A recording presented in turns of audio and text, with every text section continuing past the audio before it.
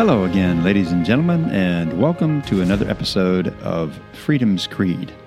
Today is March the 16th, 2022. 1 year ago today, I published my first podcast episode.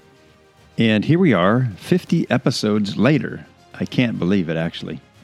In the lead-up to the publication of the first episode, I wasn't sure how things were going to go from that point because it's something that I'd never done before.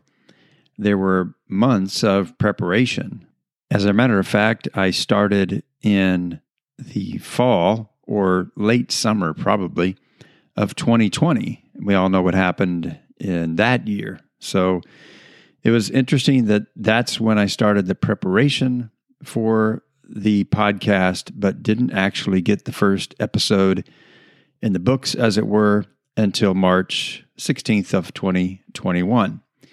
So, as I said, it seems a bit surreal to me that we're 1 year later, and I suppose all I can say about that is to borrow the cliche that time certainly does fly. I don't know where the last year, I don't know where it went.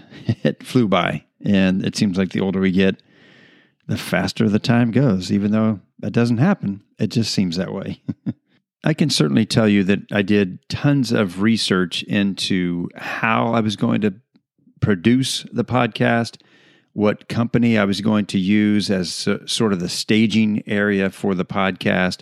There's just a lot of things that I never really thought about before starting the podcast, and it's been a learning experience, to say the least. And it's been something that I've enjoyed tremendously.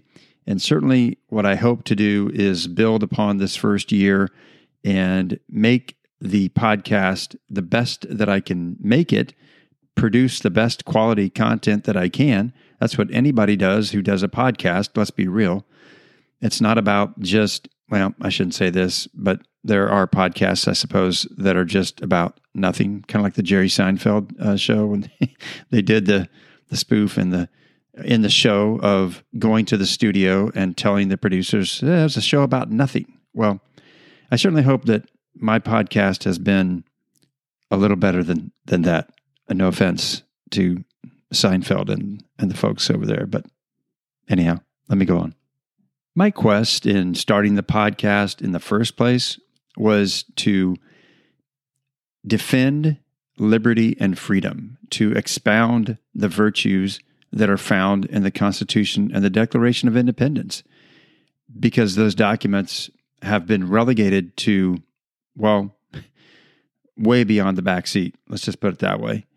So I wanted to be able to make sure that I was a voice for the truth about the Constitution, the truth about these founding documents that preserve the liberty and freedom of not just myself or people that I know, but every single person in the United States of America, whether they were born here or came here by some other means.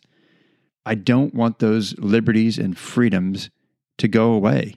And I don't think any of us want that. But there are certainly a lot of things happening in the country today that are leaning towards getting rid of these liberties and freedoms that we have enjoyed and that our ancestors enjoyed ever since the founding of the country.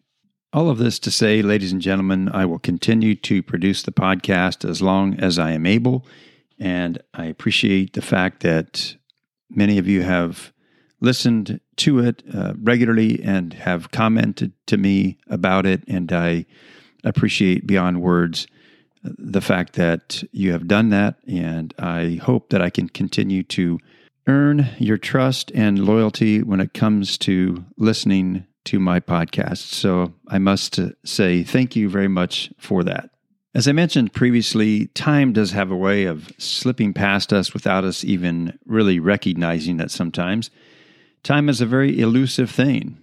We all have the same amount of time a day, that's 24 hours, and in the last year since the podcast began, to say that a lot has happened in this last year would be a serious understatement, that's for sure. So what I'm doing today is I'm going to take some time to chronicle some of the things that I have noticed over the last year or so, and to characterize some of these events or things as being a comprehensive list. Believe me, that would be far from reality, because in my view, there would be a ton of things to talk about. But anyway, I have limited time, and I know you do too, so let's get with it.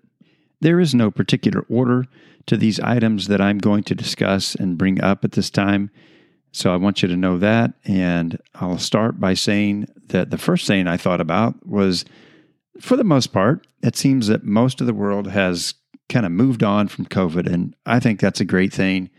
And the more that takes place, I think the better off it's going to be for society. Certainly, it remains to be seen how this insatiable desire for power and control that many have in the government, how that's going to play out going forward. As I said, it remains to be seen. So hopefully cooler heads will prevail, and the ability for people to make decisions on their own about their health will be left out of the government's purview. We have a president who appears to be weak and frail. Frankly, if this was any other person from another party, it would be all that the media would talk about. You know it, and I know it, but it's not happening. It's disgusting, really, that they're just ignoring his frailty and his inability to put together a coherent sentence half of the time. It's disgraceful. And the vice president, she's not much further behind or ahead, however you want to say that, when it comes to cognitive challenges. But in any case, why isn't the media reporting on this? Why aren't they holding him and her accountable for the things that they do? Well, it's clear to me why they're not. They have a certain agenda. They embrace false narratives, and they use that to advance their agenda. And big tech, their brethren over there, wherever they are, they've usurped the speech and expression that's guaranteed by the Constitution. And if they don't agree with what you have to say, and any form of expression that goes against their narrative, well, that's it for you. You're done. Inflation is at a 40-year high. Wow. Why? Well, if the president had his way, it's Putin's fault. Speaking of which, what about gas prices? Some of the gas prices that we've seen are the highest we've ever seen. And I don't see those gas prices coming down anytime soon. I hope they do, but I'm not seeing anyone do anything that would cause gas prices to come down. And that's very troubling, because it trickles into other aspects of the government, no doubt. But these issues that I've just mentioned, and many other issues for that matter, seem to be mere drops in a lake to some politicians and their partners in the media. They act as if it's no big deal. Oh, gee, aren't we glad that we're in a position to be able to pay for higher gas prices? It's the stupidest argument I've ever heard. It makes no sense whatsoever. And who gets caught in the crosshairs with these kinds of things? It's the people living from paycheck to paycheck. And they are the people that a lot of bleeding heart leftists always seem to talk about at election time. But once the election is over, the rest of us don't hear anything else about it, and then they just do everything they can to destroy the liberty and freedom that we hold so precious in our lives. It's just, well, I can't describe it in words that would be appropriate as far as the Federal Communication Commission is concerned. What about Russia? Russia is in the process of their invasion of a sovereign nation, and for no apparent good reason. It's totally and utterly senseless. I don't understand it at all. It puts the rest of the free world in a bind because we have to go to the aid of these countries, or we generally do, because if we don't, then we'll end up having a repeat of what we had in World War II and how we got involved in the Second World War. And I don't think any of us want that. But at the same time, you got an evil dude in Russia invading a country that he has no business invading because he wants to take things back to the old USSR. What a piece of work that guy is. He's still living in KGB times. He's despicable. He's a child of God, and I'm a Christian, but I can't say anything more positive about the man, to be honest with you. Which leads me to the bureaucracy of our own government. It's out of control and totally unaccountable to the people. Don't believe it? Well, here's just one example. Look at what happened to the computer repair shop owner who was given Hunter Biden's computer by none other than Hunter Biden himself, as I understand it. Were this any other person or family, and the information that was passed on to the FBI regarding that person or family, they'd already be doing time in a federal penitentiary because the investigation, the indictments, the trial, all that would be over, and those people would be rotting in some penitentiary somewhere. But instead, the computer shop repairman has been harassed, had to close his business, is nearly bankrupt, and has had to deal with the IRS and other corrupt people in our bureaucracy. The reality is, they should be the ones coming to his aid. It's disgraceful, all because they're going to protect one family. It's just beyond belief. Let me move on. The silence of all the whiners and complainers that existed during the prior administration have seemingly become, extinct. Why? I used to see it all the time. I'm sure you probably did too. Complaining day after day after day on social media. And all of a sudden we have a change in the presidency to someone that they think is nicer, more kind, more benevolent than the last person. And then suddenly, magically, all of the complaining and everything just became lollipops and rainbows and, unicorns. Give me a break. Yet again, where is the complicit media in all of this? Oh yeah, you guessed it. Frickin' AWOL. And that's absent without leave for all you non-military types out there. Just a little PSA from your host. Here's another one. Do an internet search about something that is outside the narrative of the mainstream press and politicians. Oh, man. Good luck with that, because you're going to have a hard time finding anything about it. Even the computer repairman that I talked about a little bit ago, difficult to find anything from the mainstream press about this guy, which is, I'm sorry, that is almost unforgivable. The manipulation of data, information, or anything else, be it by big tech or the government or the mainstream press, any other source, it's big business nowadays because, unfortunately, sensationalism sells.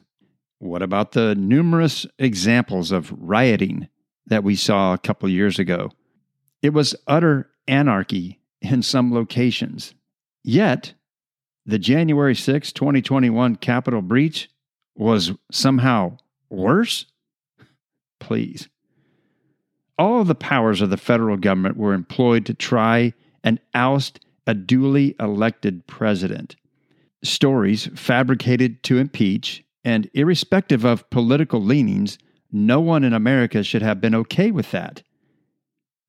The flip side of all that, of course, was that a candidate for president, as well as a political party, and the bigwigs in the party, actually made up a phony set of circumstances to try and win an election, and they failed miserably.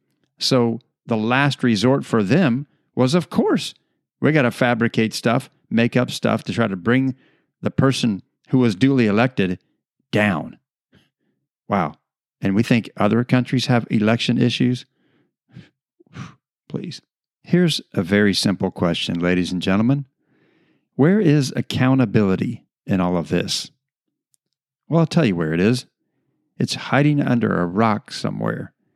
It's not allowed to see the light of day by the people who prop up and support these leftist institutions. It's disgusting, and it goes from government all the way down the chain. Then you have educators, so-called, who think it's okay to teach little children about sexual orientation, transgenderism, or any other aspect of sexuality, as well as critical race theory, and the rest of us are supposed to simply accept this as reasonable for children who are as young as kindergarten? That's just unacceptable. We shouldn't stand for it. What about the militant way various school districts go after parents who want to have a voice in what their children are being taught? My goodness. I'll tell you what, though, one of the positives that came out of COVID and this whole pandemic is that it lit a fire under parents that will hopefully never, ever go away, because there is this insidious pursuit by many different entities to control every fabric of our lives. We must never allow that to happen, ladies and gentlemen. Those of us who voice opposition to the prescribed narrative are labeled as haters, racists, anti-vaxxers, and a number of other less than flattering labels. But there's come a time in our country where you're seeing it play out all the time. People are fed up and they're not going to stand for it anymore. They're going to proactively be involved to make sure that our freedoms and liberties are protected. And I love that like crazy. I love that. I think it's great. I think we should all do that in our own way, in the best way that we feel comfortable doing it. We've all seen the wokeness of cancel culture. It's a disgraceful way to claim victory in an otherwise unwinnable position, all things being equal. If you can't win in the arena of ideas and debate those ideas, then the next best thing is you try to cancel people so that the rest of society, because of social media, will also cancel that person. It's a disgraceful thing that's happening in our tech culture. And to me, it's a very negative thing. It's something that I think most of us probably never ever thought would happen, but here we are. Unfortunately, we have witnessed an intense coarsening of society. I think man's inhumanity to man, the unwillingness of people to be more compassionate, to be more forgiving. And yes, I'm talking to myself when I say this. I get excited about things that I talk about on the podcast, and for good reason. I think we're seeing things play out that I think many of us never ever thought in our wildest imaginations would ever take place. And it seems to be acceptable by more and more people to see this coarsening take place in our society. Well, we must do all we can to protect, sustain, and defend the Constitution. You can best believe I will continue to produce this podcast for that very purpose. We cannot afford to be on our heels playing defense. We have to take this to the people in a respectful and in a non-combative way. We need to teach it to our children and to others. And clearly, evidently, it needs to be taught to many members of our Congress and the executive branch as well. And, well, why leave out the judiciary? Let's teach it to them too. Okay, folks, that's it for this episode. And as always, I'd like to end with a quote. This comes from none other than James Madison from the Federalist Papers, number 47, the topic of which is the particular structure of the new government and the distribution of power among its different parts. He said this, quote, "The accumulation of all powers, legislative, executive, and judiciary, in the same hands, whether of one, a few, or many, and whether hereditary, self-appointed, or elective, may justly be pronounced the very definition of tyranny. Let me stop there. Listen to what James Madison was saying. He was saying that all of this power that's, whether it's in the hands of many in a sort of a tight-knit group, it could be many people, but they could all have one goal in mind, or if it's a few, whether it's hereditary or self-appointed or even elective, that those things define what is tyranny. Think about that for a minute. We cannot afford to let the powers of government be isolated or reside in the hands of a few in a particular political party, because if we do, we have the makings of tyranny. Listen to how Madison ends this quote. He continues by saying, "Were the federal Constitution, therefore, really chargeable with the accumulation of power, or with a mixture of powers, having a dangerous tendency to such an accumulation, no further arguments would be necessary to inspire a universal reprobation of the system." End of quote. What I say, ladies and gentlemen, humbly and also profoundly, is thank God for people like James Madison and even Abraham Lincoln, who said that government of the people and by the people and for the people is what our representative republic is all about. And with that, if you can think it, you can plan it. If you can plan it, you can do it.